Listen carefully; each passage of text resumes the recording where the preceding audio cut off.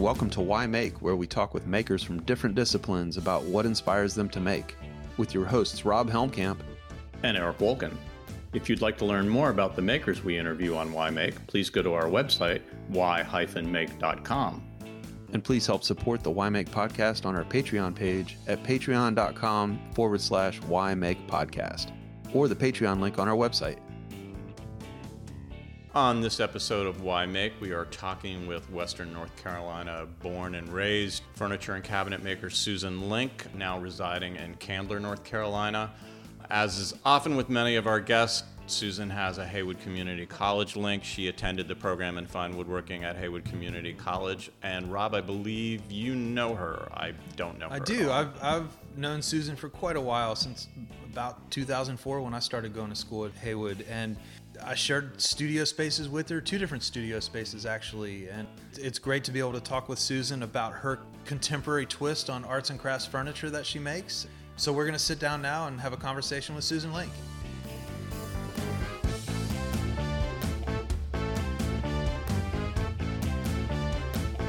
We're here on Why Make with Susan Link in her Canton, North Carolina studio. Right, and I think in air we pre-recorded our intro, and we said Candler, so we will. We're gonna fix that, and we hope that you don't hold anything against us for right. this. Quite all right. I've been here 7 or 8 years, and when I first moved here, I called it West Asheville. Yeah. But you're now I call it Canton. Oh, okay. Yeah. But Candler's close by, so It's in the middle. So. Well, what we usually start off with is kind of like the nugget question of why make, and it's like, what first inspired you to make? What was maybe the first thing that you made? Going back to childhood, if you so choose. Oh God, I the first thing I can remember ever making, and this is another lifetime ago, was a wooden cross. Honest to God, and that is a lifetime ago. Yeah. Because I was born and raised in religious family, and so I made what was there. So how old were you when you did that? I was fairly young. I don't remember exactly. It was under 10 probably. Mm-hmm. But beyond that, before that, drawing way early. Drawing on loose leaf paper and coloring books. Snoopy. Or... I was a Snoopy drawer. I drew Snoopy all over the place. And his on the walls.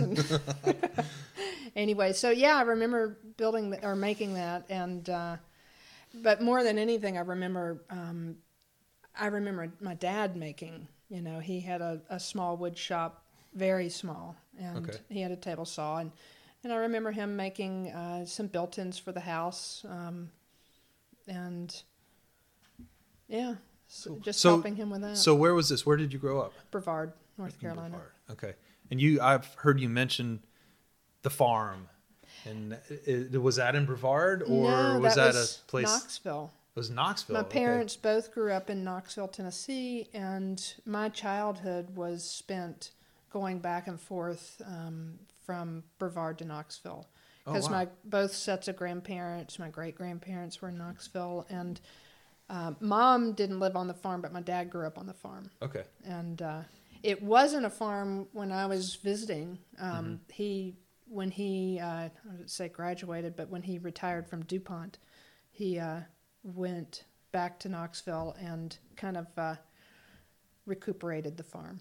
Oh, cool. So he got it back to working. And a semblance of working that. Yeah. Yeah, wow. That's they cool. just finished this year. They decided that's enough. We're not doing cattle. We're not doing hay. So he leases the land, and That's cool. Kind of sad for me, because that's been one of the joys that I have, is going over there and working on the tractors and helping with stuff. So now it's kind of not going to happen anymore. Nope. But they still have the land. They still have the land, and I have decisions to make, because... Oh, yeah. We don't need to go into that here. It's going to be your land. My brother and I, and they're like, "Don't you want to live over here?" And I'm like, "That's not where my roots are. That's where your roots are. But my roots are here, and this is where my community is." And I don't want to leave that. Does your brother want it? Is your brother going to live there? No, I don't think so. My brother has terrible allergies. He can't even. Yeah, farm won't be good for He him. can't help. This has been something I've been able to do. I think he tried to get on the tractor once, and he lasted about 20 minutes before he just about had to. Yeah, got really. He has terrible allergies. So. Hay fever, contact hay fever kind of he's stuff. a pilot, and when he tried to get into the military, they denied him based on his allergies. Oh, wow. So they're bad enough. So anyway. So the farm and Brevard and back and forth were part of your life, and so you went to like high school in Brevard as well. Yeah, I went to high school in Brevard. I went off to college briefly. In Alabama? Yeah, Auburn or something? Or? Auburn, Alabama. Okay. I didn't even make it a year. I was pretty not in a good place, not ready to leave, and not doing what I wanted to do. I remember, my parents do not remember this, but I remember the first time I came back to visit, I just was crying. I was like, I just want to be a woodworker. I don't want to go to college. And they were like, no, you need your education. And so you just want to be a woodworker. When you were in high school and starting into college, were you doing woodworking? No, but I knew I wanted to. So it was just something in the air, or is something you had? Did you? Did you take a class or something? No, I never took a class. I was around my dad, my grandfather. Yeah. His dad was kind of a Renaissance man. He did everything. Some of my fondest memories were of his shop, and it was a machinist shop. He worked on the railroad down in Alabama. They lived in Tennessee part of my childhood, but they also live in Florence, Alabama, and he worked on the railroad, and he was his own creator, you know. So he knew how to do a little bit of everything. He knew how to do a little bit of everything. That's great. Very inspiring. We had a go-kart that the name was Go Damn It, and my brother and I would ride it, and my other cousins, my dad's niece and nephew. And so he did everything. And so I think that's part of, I think, what got me wanting to just, being surrounded by it. Yeah. So college made you realize that I really want to do this. College made me crazy. Made you crazy. Yeah, so I came home with my tail between my legs and kind of screwed up. And took some time to get my head back on, right? And I did finish college. I did about a year at Brevard College, and then finished up at UNCA. Cool. And that's UNCA in Asheville, North Carolina. Asheville, North Carolina, in sociology. Yeah, that's cool. That was my undergrad. You never took an art class? No, it's insane, and it makes me so mad. Like when people say, "What's your one regret in your life?" I was really good at art. As in kindergarten, I was the one that got all the awards, all the drawings, and I don't know why my parents didn't foster that, because I came from an artistic family. My grandmother was an artist. She did not start painting until she was 65, but she was selling. You know, she was very good. They were classically trained musicians, and I was a musician, played the French horn, and art, and just the creative life or the creative arts in general are what I excelled at. Yeah. So why would you not, Maybe it was looked at as more of like a hobby instead of like, here's what you could do for real life. Well, and it was that era where my mom and dad both went to college, but my dad, that may have been the first. He may have been the first in his family, and I don't think my mom was the first in her family, but. I grew up, I don't know about you guys, but I grew up in a time where college was just the accepted path. And it was, all my uncles went, and most of my cousins, so it was kind of like my dad kind of looked at it for me to go too. I grew up in an academic family. My dad was a college professor. So, oh, really? And I was the black sheep in my family because my brothers and sisters were all brilliant, and I was a terrible student. Yeah. So, what did he teach? My dad was a biology professor. Okay. But we were talking yesterday. What really inspired me as a kid is my dad had an incredible lab, and he had this laboratory technician that made all of the instruments for the lab. Ollie, really is that his name? Ollie, right? And there was an incredible machine shop in my dad's lab, Neat. And that's where I loved to be as a kid. And my dad's really machine shop, so very similar in terms of. I guess you said your uncle, who was my grandfather. Yeah, your grandfather. So Yeah, that was all there. I was a horrible student. I mean, Yeah. I was not academically inclined at all. That's why I ended up at WVU, because it was like Me too, because I didn't have to have a very high SAT score to get to WVU. you didn't even have to have an SAT score to get into WVU. No. It was You just had to be breathing you had and have to be, money, a little money for a little money, right? Because it was what, $300 a semester. Yeah. Yeah. Well, and mine was in state. So you were And that paying was- $150 a semester. Well, I'm 15 years after you, so it was a little bit more. Y'all went to the same place? Yeah, We both went to Haywood. We went to WVU. No way. All 15 years after. Whoa. You know? We both grew up in Pittsburgh. Spent way. We live in Wondered. almost like a mile as a crow flies in Pittsburgh. No way. But again, 15 years 15 years apart. apart. Wow. So it was really weird. And That's very we met cool. each other at Piedmont Craftsman in 2012, and we were like, brother from another mother. This is amazing. Yeah, I read. I don't know why, but I read Rob's bio in the Piedmont Crafts in the craft show. I guess whatever catalog or in the whatever, catalog yeah. or whatever, and it was like it was kind of interesting because I hadn't done a craft show for forever, and I thought, okay, I'm gonna try this again, and I mean, I bombed. Bombed. But I met Yeah, Rob, that which was wonderful. Well, then you didn't bomb. me. Yeah. Bomb, you sailed away. That's I cool. met Rob, and I met Rob's mom, who's amazing. Yeah. Thank you. My mom, Marty Birnbaum from Charleston, South Carolina. She's, big inspiration. It's crazy. So you with a degree in sociology from UNCA. And what are you feeling? You kind of like, there's that exasperated, oh man, what am I going to do? You know, it's such a weird thing. I was a terrible student in high school. I tried hard, and I just never could make good grades. They were all just average. And when I came back from Auburn, I had to go into treatment, eating disorder, that kind of stuff, and kind of got my head screwed back on. And something just clicked for me. And when I started at UNCA, like I was straight A student for the first time in my life. That's awesome.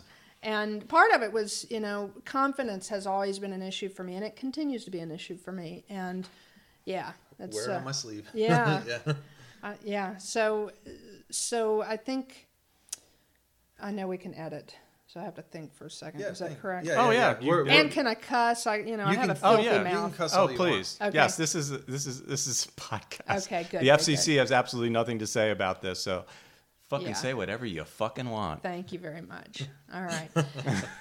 Yeah, I have to think about this. What was the question? What were we talking about? I don't know. So you were talking about starting to be able, yeah. really and the Yes. confidence thing. Yeah. Yeah. Well, I started to, get confidence. I started to actually make good grades, and I graduated, cum sum laude or whatever. Magna cum laude. It was something. Cum laude, yeah, And like 4.0. that was huge for me. Yeah, that's And, great. And I discovered that I really liked writing. I loved research and writing, got a lot of accolades for it. And I was like, I'm going to take a year off, and I'm going to go, and I was planning on going up to Lexington, Kentucky, and going into sociology and teaching and researching. And then life just happened. I had a lot of fun. I was mountain biking, road riding.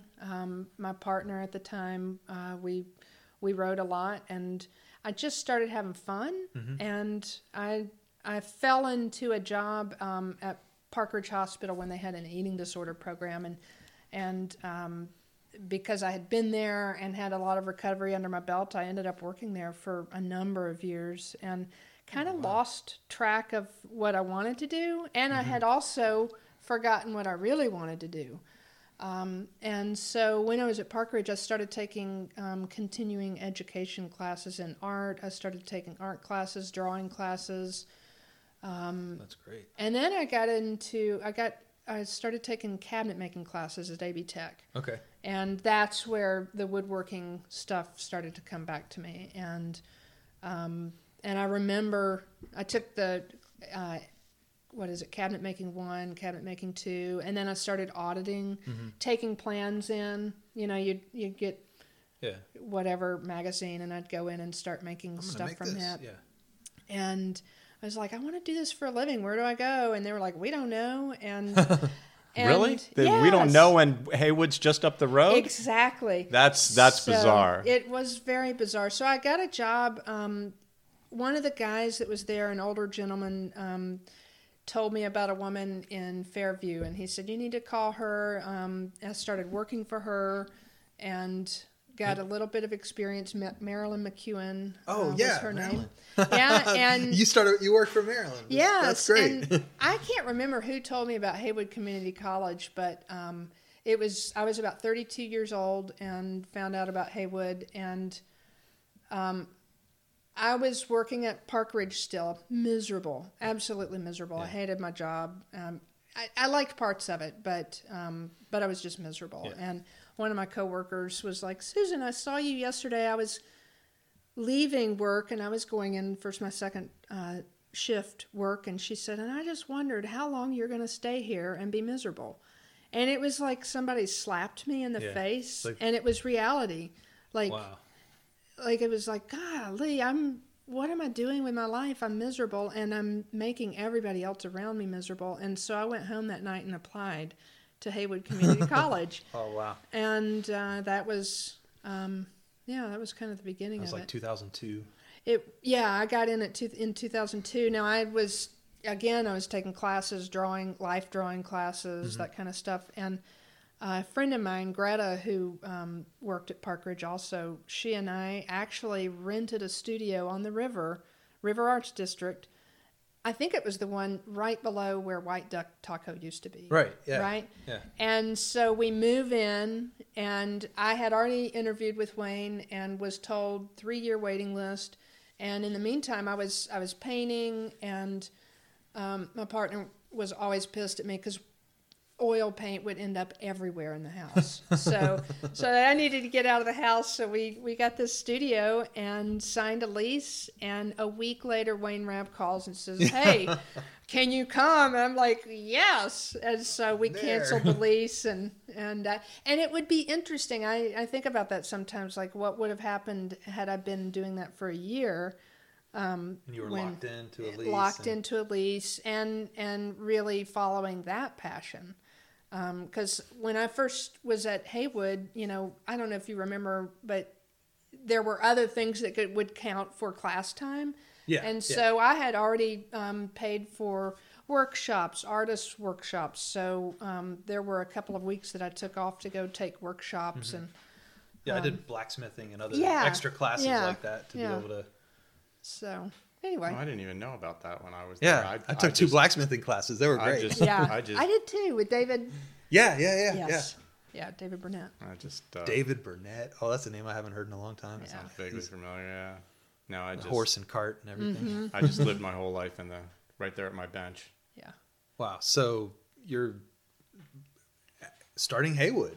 So you get the call. Yeah, I got the call, and fortunately, that was back when you could do this. I'd worked at Park Ridge for many years, and so I was able to work 2 days a week and have benefits, which is unheard of now. Yeah, no, not now. Not now. So I worked 2 days a week, and then, weekend shifts, and I lived at Haywood. We opened the building, we closed the building. Yep. And it was a transformative place and time in my life. And was the sawmill still open? Yes. Okay, yeah. I don't know. Was it?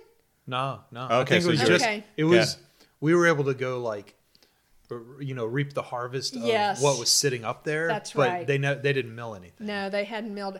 Was the sawmill there? I remember getting a lot of lumber from there. Yeah. Okay, so you still got lumber because when I was there. We go pick through the piles. Yeah. Well, when I was there. That were picked and picked through. Yeah, when I was there, they were still milling and still drying, that's so we cool. could go up and pretty much pick whatever we wanted. Yeah. So it was a pretty amazing thing just to walk out the door and select your materials. Yeah. So you started in with Fady was in your class? No, Fady was with Mariah. Okay. Oh, explain who Fady is. So Fady Atkinson is a woodworker from Clyde, North Carolina. Yep. Who went through the Haywood program. A year after me. A year after you. Mariah Smith Overman. Didn't she win a niche award? She did win it. She a did. niche award. Right. Fady's a sir. Oh. Oh. What? Fady. Yeah. Fady, Got It yeah. was non-gender specific, so I couldn't tell. Yeah. Fady has won an East Award, as have I. Mm-hmm. Oh, you have? I don't know if I did or not. I did IWF, and Okay. Yeah, I mean, we were all in Yeah. through Haywood. That was one great thing that Wayne did is he encouraged us to be part of Niche Awards and to be part of the IWF, International Woodworking Fair that was in Atlanta was the closest one. Yeah. So you started with, obviously other makers in the class and, and spent the 2-year time at Haywood. And so tell us, like, Haywood for both of us, it was very transformative. How did it get you? It changed everything in my life. I mean, it was, I came from a really traditional family, and not to speak badly of anybody in my family, but it's pretty American, traditional American consumer family. They don't think outside the box. Mm-hmm. Does that make sense? My Texas family's like that. My mom was a black sheep. Yeah. So I know exactly what you're talking about. I mean, my dad was an engineer. My mom was a musician. And, you just followed the path like a good sheep. Mm-hmm. And when I got to Haywood, I was like, wait a second. There's a whole nother life that I don't have to be one of the sheep. I can do my own thing. Yeah. And go a different way, which matches who I am. I never feel normal, you know. You're your own boss and follow your own path. Yeah. So it just changed everything. Yeah, that's great. I can't, it's hard to encapsulate in words what happened for me there, but it was transformative. I still have the community from there. Yeah. Like, I'm very close to Wayne Rabb. Mm-hmm. I've in part moved here because of two Waynes. Yeah, Rowan and Rabb. Wayne Fowler and Wayne Rabb. I'm sorry, Fowler. Yeah. Well, yeah. I've got Wayne's on the mind. Yeah. So Wayne Fowler's not far from here either. No. And Wayne Fowler is another Haywood grad. Yeah, I was going to say, I'm not. An amazing woodworker. Yeah. Which, there's a lot of stress for me that comes with the self-employment. I know you guys know this. Every day. Every day, yeah. I mean, 2 days ago, I was having a meltdown over finances. And the thing that has been a gift, I have the ability to take time to be with Wayne. Yeah. And another friend that just passed away, I was able to be, present. Mm-hmm. And if you have a 9 to 5 and you're, enslaved in somebody else's work, then you can't go. You don't have freedom. And so there's a huge trade-off, but freedom, you can't buy that, man. I think that's the reason why we all do this. Yeah. So we want to be our own bosses. So to back up to Haywood a little bit, it sounds like, 3 words that I take out of Haywood is, we've got the courage to do it, the skills to do it, and the community to do it. Yes. And, the question, why do you make, I think that for me, one of the things that making does for me is it helps me figure out who this person is, and a lot of it is challenging. It's hard. I remember, I'm a control freak. I'm a perfectionist. And I'm just now getting in touch with the fact that I'm a control freak. I didn't realize it until just recently.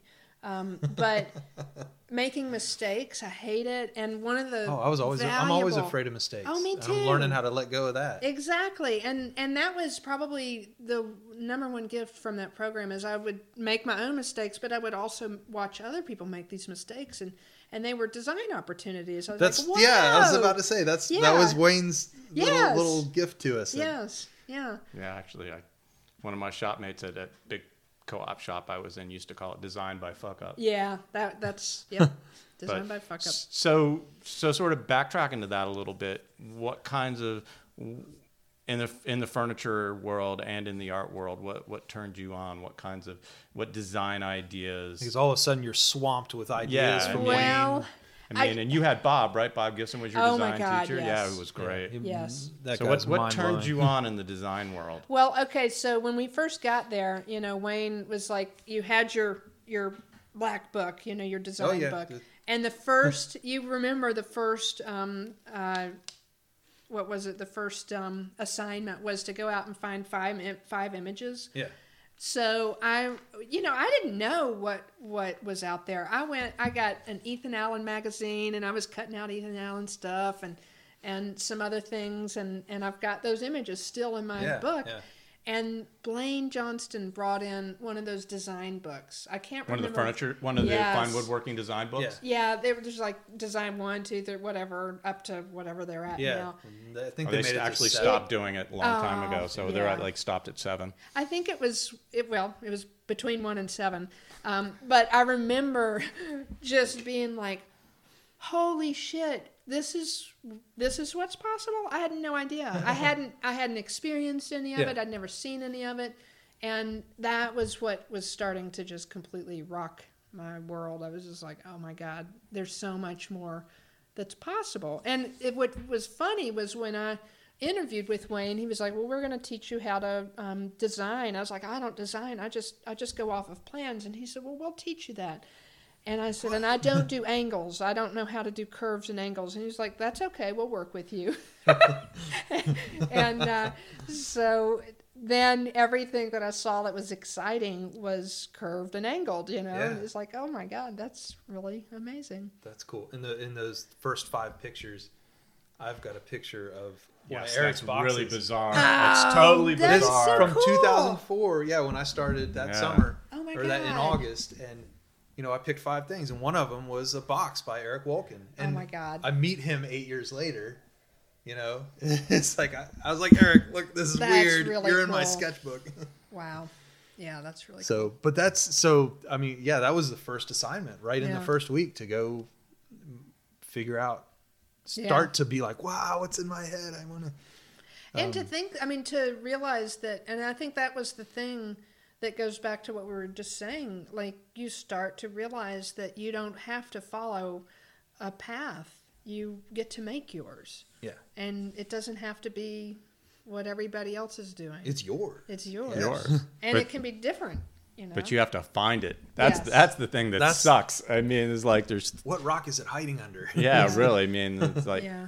Yeah. I mean, I think the amazing thing for me when I went to Haywood was that all the other students had really different ideas about what furniture was. Right. And, some of them were just some really wild shit that I didn't understand.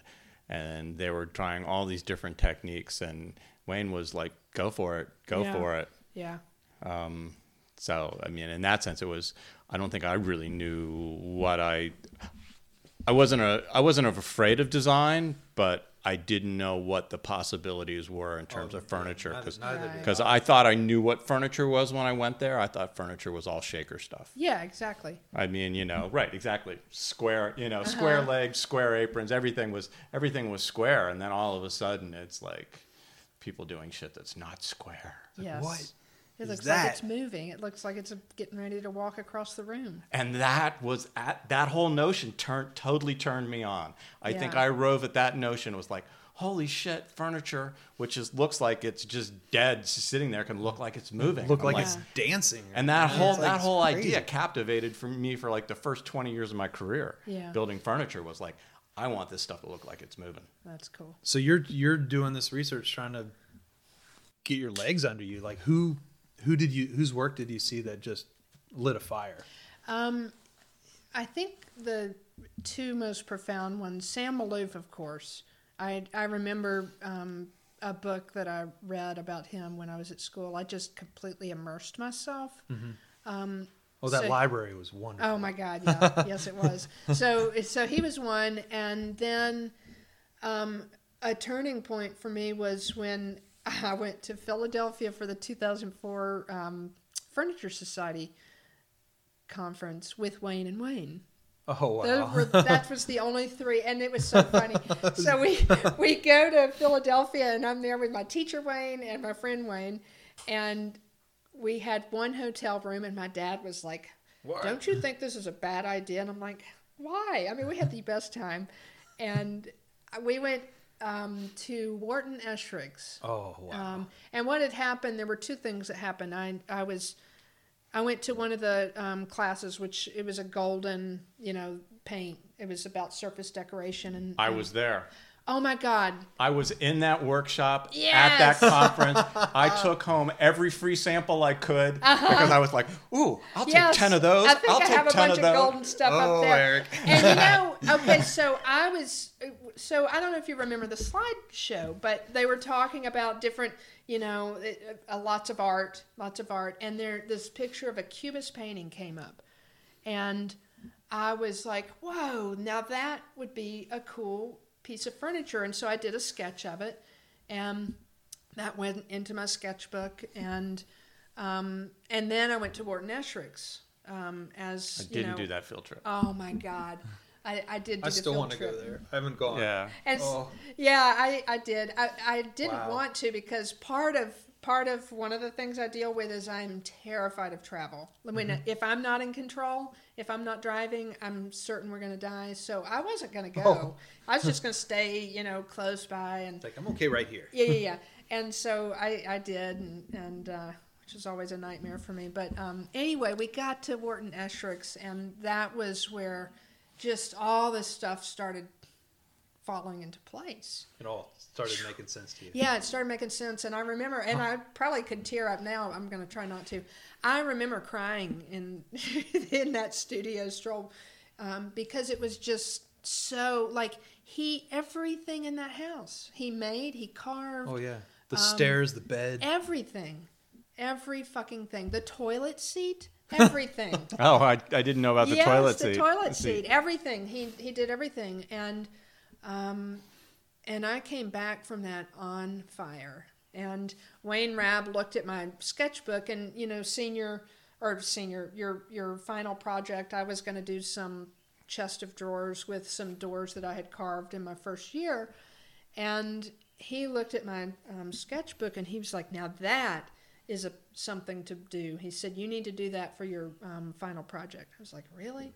I don't think I can do that. What did he point to? Morning Jazz. It wasn't, Oh, yeah. the piece that got... Oh, I know The Morning piece that Jazz. got Yeah. inspired by the golden. Yes. Right. Yes. Yeah. And I was actually having to prepare for a slideshow at HCC the other day, and I've been obsessed with that painting, and I finally found it online. It was a Cubist painting, and I researched and researched and researched. I went through every fucking Cubist painting that there has been in the You history. couldn't find it. And No, I found You it. did. So You do finally you This know who the time. maker is then? I wrote it down, and it's out of my brain. I can give that to you later. That's But cool. anyway, so it was just shapes. It was these forms that just were very interesting to me. And so the idea that I had originally changed, I changed a few elements, and that's what became the piece that was called Morning Jazz. Yeah.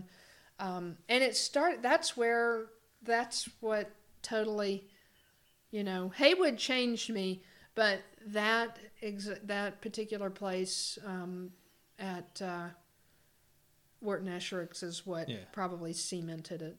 Well, your line changes on that shelf. The way that...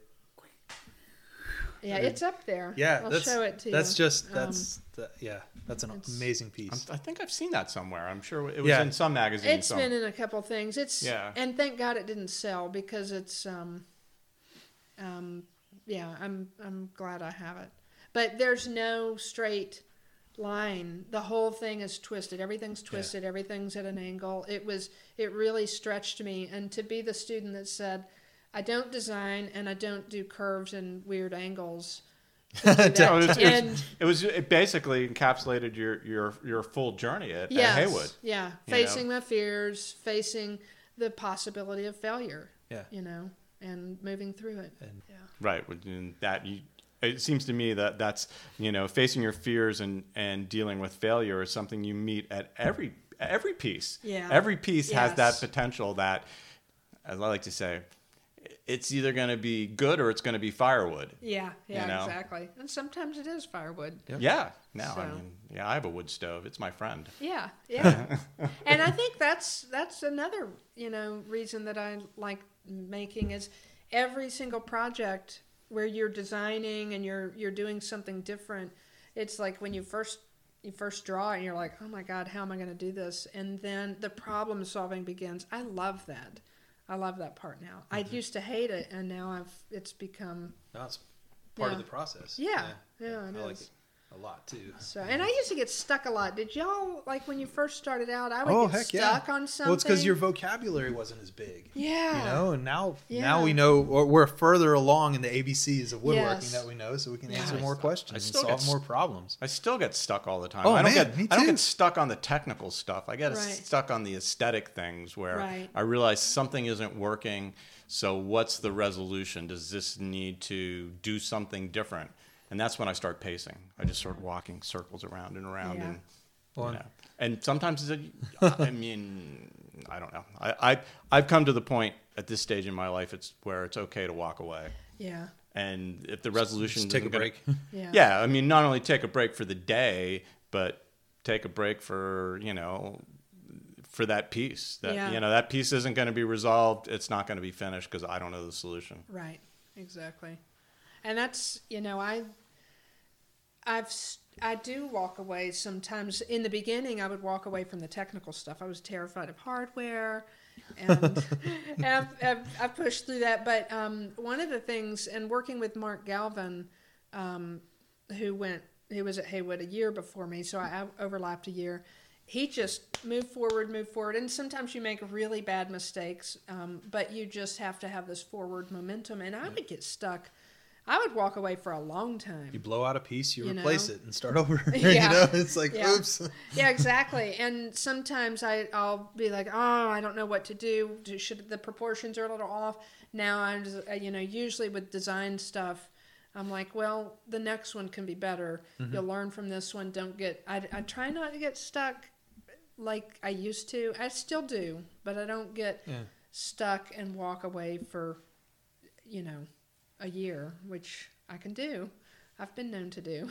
But your tables, I remember when you first were making tables out of Haywood or even in Haywood, seeing those compared to your evolution, even 3 or 4 years after that. Yeah. It's different. It's like that's a piece by Susan, but it's different. It's it's tapered a little bit more, or curved a little bit more here. Evolving. It's like, it's an evolving. Yeah. And that's a process that never seems to stop in you. Yeah. It's I'm not sure where the evolution is going right now.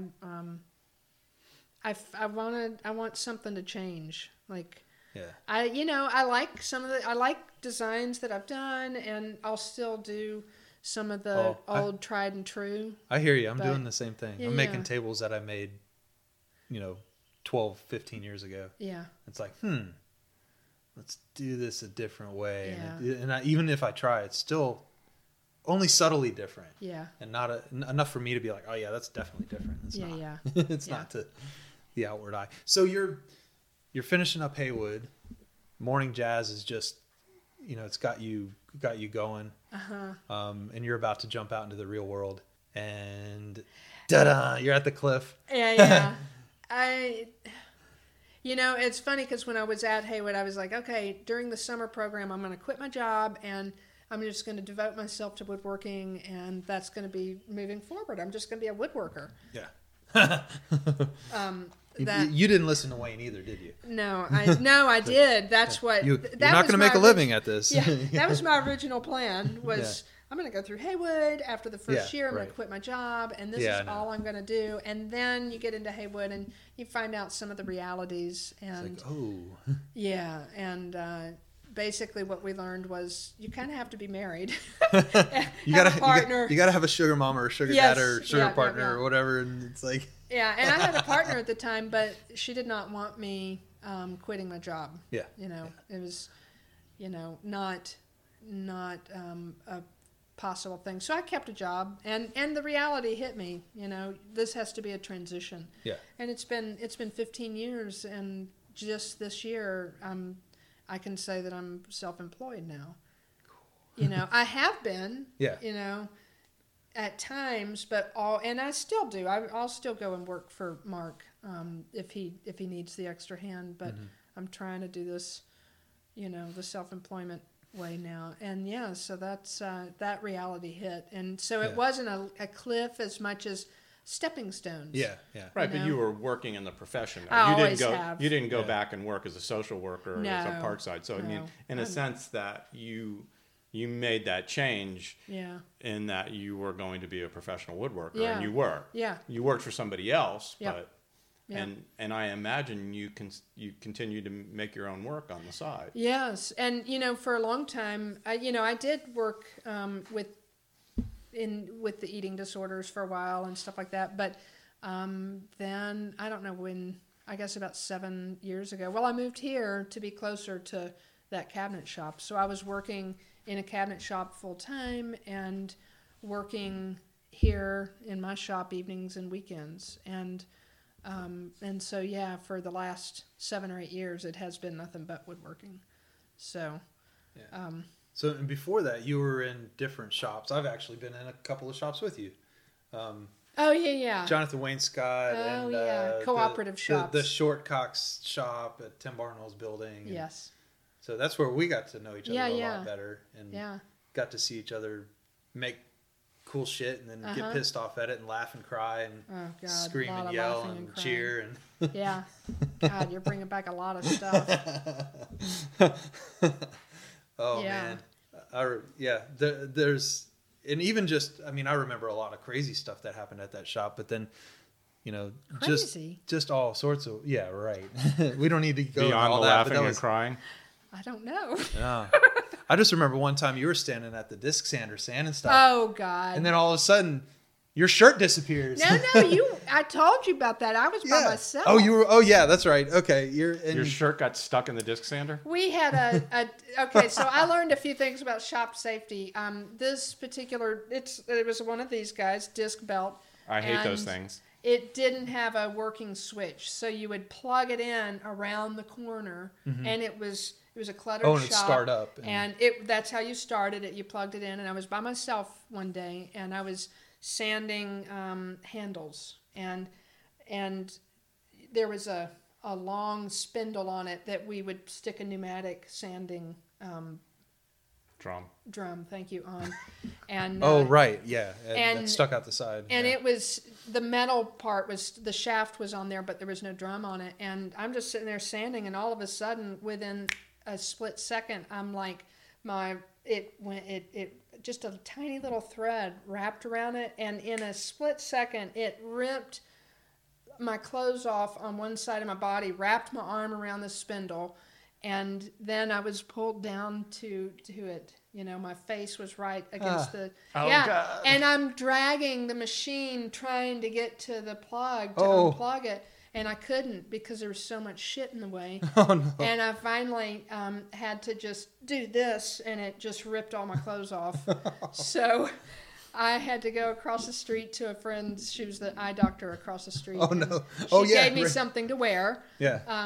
Yeah, that was Jamie's first treatment. It's, the whole thing. Oh, got wrapped up and bruised. Yeah. And, So that was I told you about that, but Yeah. nobody was there because so that's I it. was That's just the like, closest we'll get to a bloody story Yeah. in this podcast episode. Yes, Yeah. that's it. I just remember you telling me about that. and Oh like, my God, that was and anyway. So I learned that you have to have switches that work, and you can't have clutter around what you're doing. So it was a disaster waiting to happen, and it was mine. So Oh, but I digress. Those shops, interesting tales. and I love working in cooperative shops. This is a very interesting situation for me because when I'm here working by myself, I'm very happy working by myself. Oh man, me too. I love it. I live in podcast land. If I'm not having to think, and then if I'm having to think, then it's silent. Yep. But I miss the camaraderie. But even in a cooperative shop, and this is the way I was at school. If my earmuffs were on, it meant I'm working. Don't bother me. Don't And talk to me. I can be hyper focused for extra long periods of time, and so that's. I don't know. That's how I was in a cooperative shop. But I had a lot of fun. We had a lot of fun. You guys had fun cooperative shops. I was in a cooperative for 15 years, and it was not very cooperative. Really? Yeah, Oh my it had gosh. it had its issues, but we were We a actually huge, got along well. we were a huge crew. We were anywhere from 8 to 10 people. Oh, We my were in gosh. 10,000 square feet, but we were 8 to 10 people. Ooh. But so I mean, Wow. so my 50th birthday present to myself was I built my own shop. That's cool. I want to be on my own. I want to listen to Yeah. my own music. And when Yeah. I want quiet, I want quiet. Oh my God, that's okay. So when I went back to Jonathan's shop, you remember all this? Yeah. I was in there with Melissa moved in. And Miss Lott? Jonathan Wayne Scott is a Chicago to Asheville woodworker. Oh, I've heard stories. Yes. Well, yeah. It was a hard time because it was The he Chatham Road shop, I think. Yeah, he was moving out. He was like, I'm having kids. I'm leaving. You can have the shop, bring people in. And so Melissa came in and then... Melissa Angler. Yeah. Yeah. And then Haley Davidson. Right, and she moved from Hawaii. Yes. Yeah. And she met me when I was at the Shortcox shop. Mm-hmm. And I don't know how it happened. I got to say this on the air, what we always would call it, I called the Stubby Penis shop. Stubby Penis shop, yes. So, and I think almost every woodworker in Asheville has been at the Stubby Penis. Yes. Yes. Yep. Okay, how did it... You just can't let... Shortcox. Oh, Shortcox. Okay. Stubby Penis. Duh. And to be on the same, this is just a bunch of poppycock right now. I learned that the other day. Poppycock. That's very proper. Nonsense. It's nonsense. Anyway, so things just happened then, and before I knew it, there were 3 women in that shop, which wasn't planned. It just unfolded that way. And what happened? Oh, Melissa. So, and Brian was in there. Yeah, still Brian. there, but he. Brian Wurst. Yeah, Brian Wurst. Yeah. Okay. So whoever got there first would get to have control of the music. Well, I would get there first, and I would put in. I have this thing. I can do repetition. I can do the same CD 1,000 times. That's how I learned the music. So I was listening to Richard Shindell or something. I don't know. I loved his stuff, and Brandi Carlile. I was stuck on these 2 CDs, and one day Melissa comes in, and we're probably on the 30th, listening of, and she's working, and all of a sudden she's like, oh, God damn it. Can we please turn this off and change the music? And that's how it was in our cooperative shop. We had a lot of fun. I think that was about the worst it got in terms of fighting. Oh, that's right. Yeah. And you turned it off. We switched the music. And I lost the CD, and that's very sad. You lost the CD, or somebody took it. They probably did. I think it was Brian's anyway. So after Haywood, you started working in other people's shops while still keeping a real job in the eating disorders world. In the hospital industry or yeah. psychiatric industry, yeah, and always working on the side, and it's been a very interesting growth and transition process for me, because when you have a job that's paying the bills and then you're working for yourself on the side and in the evenings, I thought I was charging enough, and because you got this money coming in that's paying the bills, and so you're like, oh, I'm okay. Well, now that I've transitioned fully to self-employment, it's like, oh my God, I have not been charging. I didn't know how to price my stuff, because none of us are charging enough. No, really. It's like I'm pricing for how to live off of that money instead of figuring out how to reinvest in the business. You got to be prepared for the taxes. How to take a gallery cut, how to taxes, and how to put money away. Yeah. All that stuff. Yeah. Yeah, so it's been a huge learning curve, and then convincing people that it's worth it. It's worth it. I have a theory that you should have every client come in and do at least 3 hours of work in the shop on their project. That's a really good theory. Because so here, come in and help us do some sanding. Yes, yeah. Debbie did that once. She wanted me to make her a piece of furniture. This was right after Haywood. I was at Blaine Johnston's. Another Haywood graduate. Yeah, and Debbie is that was my partner at the time. Okay. Yeah, and so she wanted me to make a piece of furniture for her, and I was like, well, you need to come in and sand. And I remember, it had curved legs, and so I was like, so here's how you sand, and she'd sand for like 4 minutes. Okay, I'm done. And I'd come over and like, no, you're not even done with the first grit. What? Yeah. And this went on for hours. And anyway, on the way home, she was like, I don't know how you do this. I couldn't do this. It's too much work. Yeah. And I'm like, well, that's a good way for you to learn. So I'm like. I've had Carrie help me with some projects, or she's helped me on stuff. And she's like, an hour later, she's like, I'm done. I'm going to go inside and do something else. Yeah. She'll push through if we need to, but Yeah. she gets it like Debbie did. It's Yeah. like, Yeah, I mean, God, pricing your work is, I mean, that's so loaded in so many ways, because then you start to approach those issues of self-worth. I mean, am I really worth $4,000? And can I really charge this? And then that becomes even a bigger issue when you're selling in galleries where they're taking, a 50% cut. So you're going, it's like I got to make it really, really fast. I got to make it really, really, yeah. I mean, but I can't make it fast because I care about what it looks like too much. Yeah.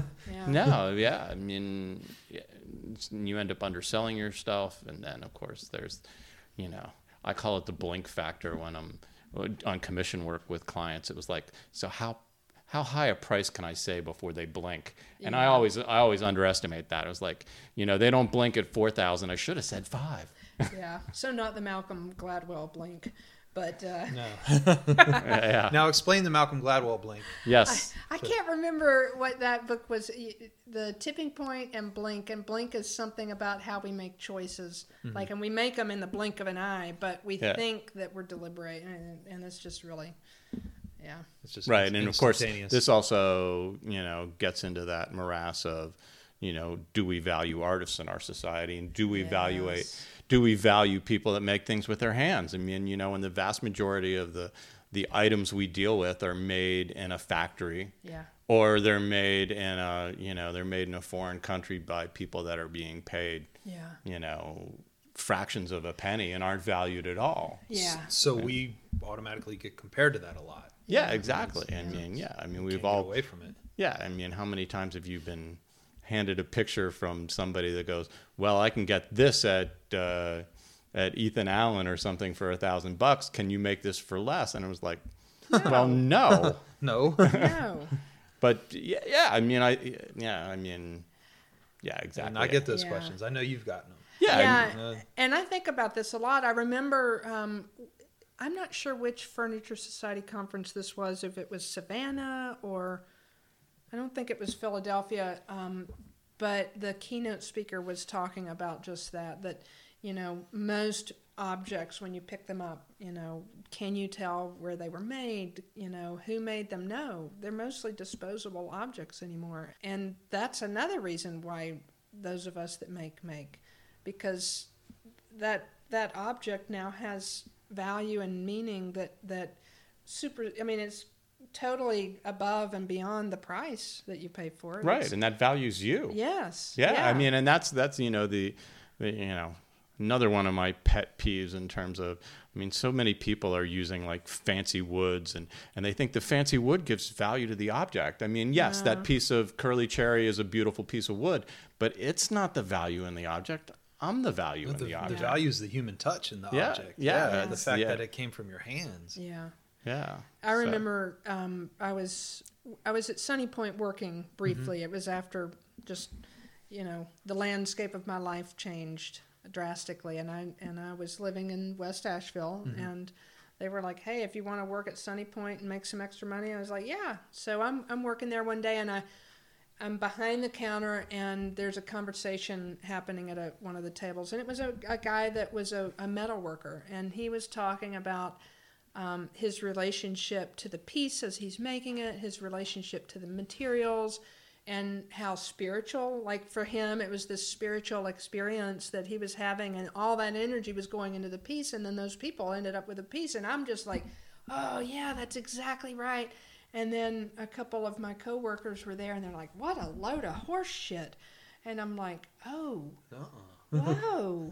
Yeah. It's like, okay, that's not everybody's, Well, I feeling mean, about I it. mean, I think it's probably the vast majority of people don't see the value in making because they don't have such an intimate relationship with making. Yeah. I mean, they're consuming. They're consuming, exactly. I mean, Yeah. that's sort of what runs the society is consuming, and and unfortunately, we somewhat rely on consuming because if nobody consumed our work, Yeah, it's true. we Yeah, wouldn't. we've got to sell it one way or another. Yeah. But that's interesting that to hear that and to have two reactions like right there. Yeah. Because they're both valid reactions, but which one means the more to you? Obviously, which one has the more meaning? Yeah, the yeah, most meaning. Yeah, yeah. And Yeah. to me, that spiritual connection it's important. I mean, yeah, I don't go out in my shop and just blindly make stuff to make money. I mean, when I wrap up a piece to send it away, and I can't help it. Almost every time, it's like it pulls on my heartstrings one way or the other. Whether it's just a little table or a big jewelry armoire or a dining table, it's like I put my heart and soul into making that damn thing. Yeah. And the relationship, I've got a couple of clients that are repeat customers. I've developed these amazing relationships with people. And I just did a commission a couple months ago that I installed for a guy in Tennessee. You remember, I used to do some work for him way back when we were in the Short Cox Avenue shop. And so I did some carving on a bed that I did for him many years ago. And when I did this commission, we revisited that carving. And cool. I brought some elements of that kind of like stylized grass. It was just simple, elegant, and when I delivered this piece to him this time, he said, I don't think I ever told you, but he said, this has become our family crest. And I was like, really? Wow. And he said, I never told you, but my parents were wheat farmers.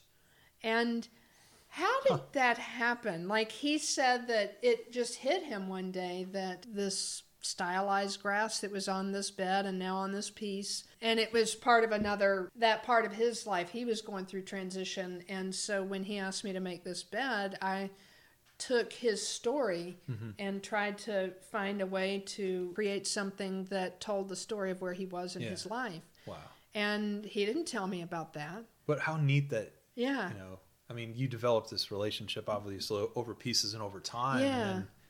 And that means something. Yeah. Oh, absolutely. Wow. It means a lot to me. What a wonderful thing to hear. Yeah. And you made that piece 8 or 10 years ago or more? Yeah. It's like, wow. Yeah, it was really interesting. When I delivered this last 2 pieces to him, Jamie went with me. She helped me install, and he walked her around to all the different rooms, and I was like, oh my God, I don't remember making all this. I didn't. He's been a good client. Yeah, that's great. He's been very good. So it was a walk down memory lane. It was really cool. So you were talking just a little bit about this transition. Yeah. So elaborate. What is this thing that's on your horizon? Well, and you ask, what did Haywood Community College do? It took me in a completely different direction. And so one of the things that happened as a direct result was the dissolution of an 18-year relationship. I mean, we just went in completely different directions. We're very close now, but I can probably say that a huge percentage of what happened to me in all the transformation that happened for me and where my energies were going was a direct result of Haywood. I just was becoming a completely different person, and with a different direction and goal in life, and so that was huge. It was an 18-year relationship that would have been a marriage had we been in different times, but it ended. And so for the first time in my life ever, because I went basically from, my parents' house to college briefly, and then boom, I was in my very early 20s when that relationship started up. So it was, I never really was by myself. It was a really scary time in my life. And to try to be a woodworker that's single and, not partnered up with a sugar daddy or mama, that was really scary for me. Male-dominated industry at that. Yeah, I wasn't going to go there, but yeah. No, but it is. That's actually a purely legitimate place to go, because as 2 white middle-aged men in a profession that is dominated by white middle-aged men, I think it's really relevant. And for me, it's really important to have diversity in this oral history of our profession and of making. Yeah. To have women and non-conforming people as a part, because they are an important part of this conversation. Yeah. It's not The whole fucking world's ruled by white middle-aged men. Yeah. Please, let's have something else. And they're not the only ones that make Yeah. things. So Yeah. therefore, Yeah. it shouldn't be all about Yeah, them. I mean, enough of the older white men. Please. Oi.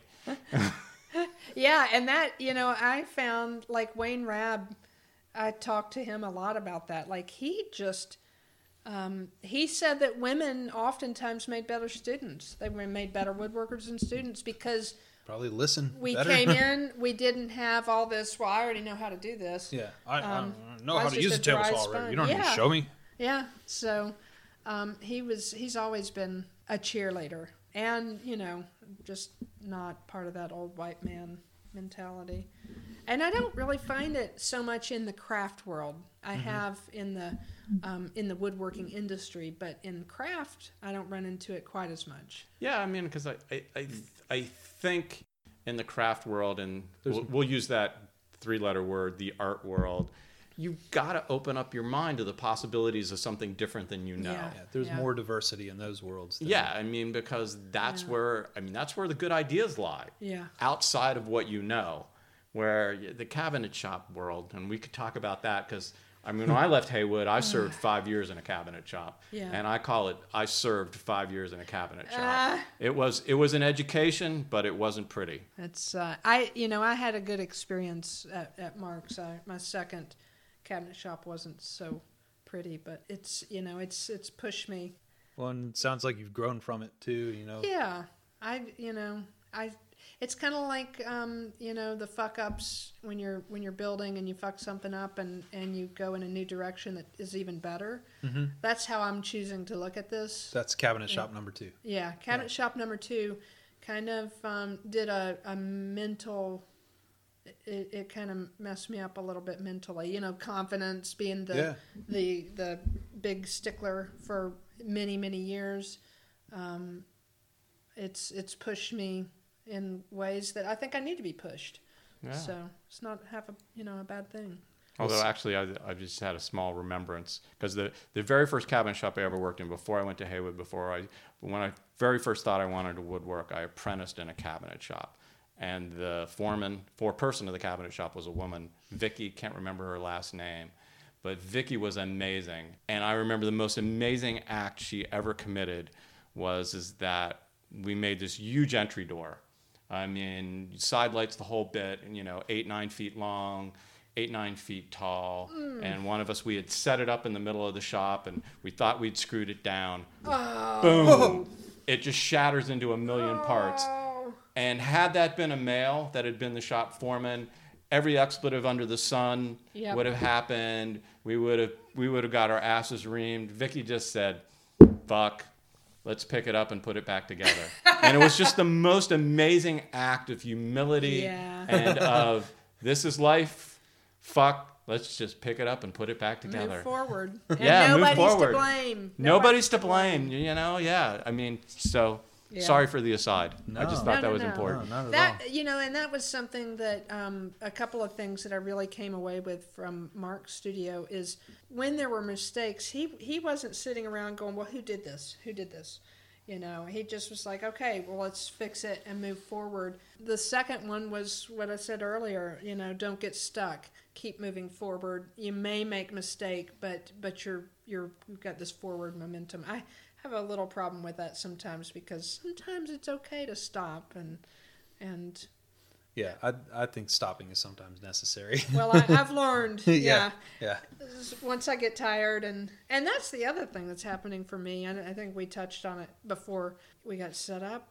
My body is like I'm going through major changes right now that affects my stamina, my ability to. I used to be able to be in here for hours and hours and hours on end and never stop, and I just can't do it anymore. I can't see shit. Got the glasses. And I've never really adjusted to them. I've had them now for 4 years, and I can't stand them. But I can't see without them. Yeah. Close up. So. So walnut and the pencil line, forget it. Yeah, exactly. David Scott said, he said, "I used to mark everything with a pencil. Now I do it with a Sharpie because I can't see the damn lines."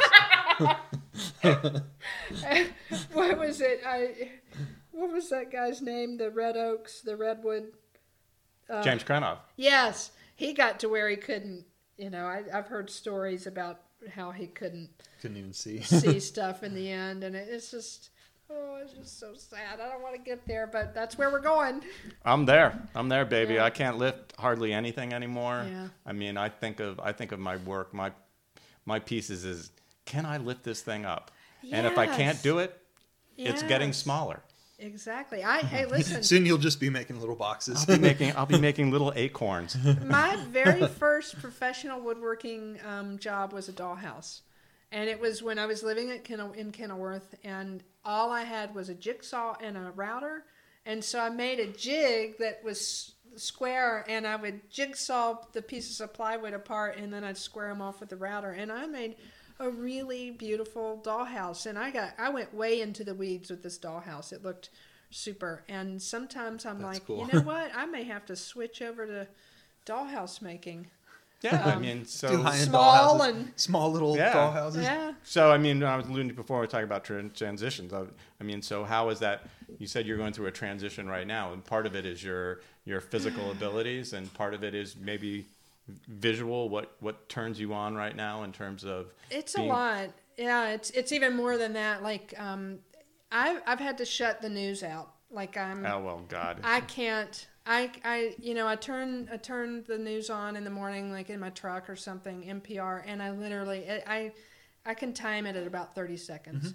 I'm like, off, done, Yep. cannot do this. As soon as you hear the T And- word more than 3 or 4 times, I usually Well, turn it the off. T word and the climate stuff. This is Yeah. really weighing heavily on me, and it honestly has something to do with what is happening for me right now. It's like I want to be a responsible person in this world, and I'm freaking out about where we're going. The climate stuff that's going on, and I'm like, what am I doing? And You we're know, all- I mean, do I want working- to keep? Working with wood and stuff like that. I mean, we're closer to nature and the elements than a lot of Absolutely. the rest of Americans are. I know. I mean, we're really close Yeah. from my perspective, at least. Yeah, no, I mean, I've definitely rethought my relationship to exotic woods. I don't really Oh, like yeah. using them at all anymore personally because I never really I mean, have. even though I won't have the 2 pieces of exotic wood I buy won't have any impact on the world. It has an emotional impact on me. Yeah. I mean, if I can do it with something that's been sustainably harvested locally, Yeah. why should I get Exactly. something that's been taken out of Yeah. a jungle in South America or Africa? Yeah. Fortunately, I've never really been asked to do a lot of stuff with exotics, but that's having somewhat of an impact on me lately. Yeah. I tend to get I tend to be somebody that can be really prone to depression, as you know, Yeah. sharing space with me, and so I've had some time recently where I've gotten kind of frozen from everything that's going on. I know it's not really what this podcast is about, but one thing that's happening for me is No, I think it is exactly what this podcast is Okay, about, good. because I think where we're at is in an emotional space is everything to do with who we are as makers. yeah, So, yeah, it The is. world around us yeah, makes yeah. us the makers we are. Yeah, exactly. So I think it does.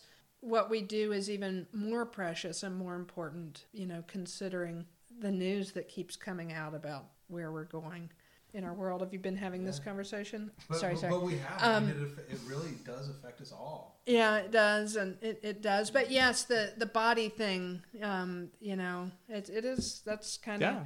my body is given out, and one of the things. This is not a woodworking injury. This is something that I just recently got diagnosed with melanoma, and it scared the shit out of me, and.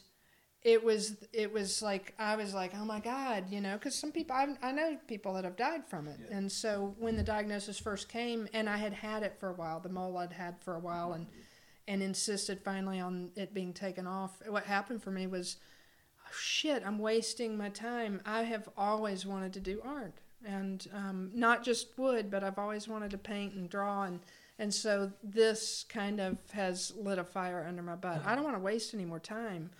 I love working in my shop, but there's other things I want to be doing. We're only here for so long. I know. Yeah, I mean, yeah. It's Do it as hard as we can.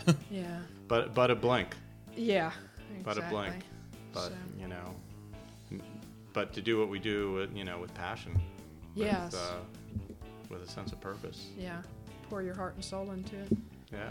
Well, Susan, thanks for pouring your heart and soul into all of this. Thank you. And thank you very much for being on Why Appreciate Make. this. Yeah, thanks a Yeah. lot. We really appreciate it, Susan. I like what you guys are doing. I live off of podcasts, and now that we've done this, I'll start listening to your podcast. Sounds good. You'll be on it in a couple of months. I Yeah. don't know if I can listen to this one. Uh-oh. Okay. All right. Well, thank you, Susan. Thank you. Thanks. Why Make? Why Make? You can listen to Why Make on Stitcher, Apple Podcasts, and Spotify. You can also grab our RSS feed or a direct download from our website, why-make.com. This episode is currently brought to you by the Holy Pockets of Rob and Eric. Please help us build our creative funding base at Patreon. Patreon.com/whymakepodcast. You can also find us on Instagram and Twitter at whymakepod. This episode is recorded on Squadcast and edited by us on Audacity. Thanks for listening.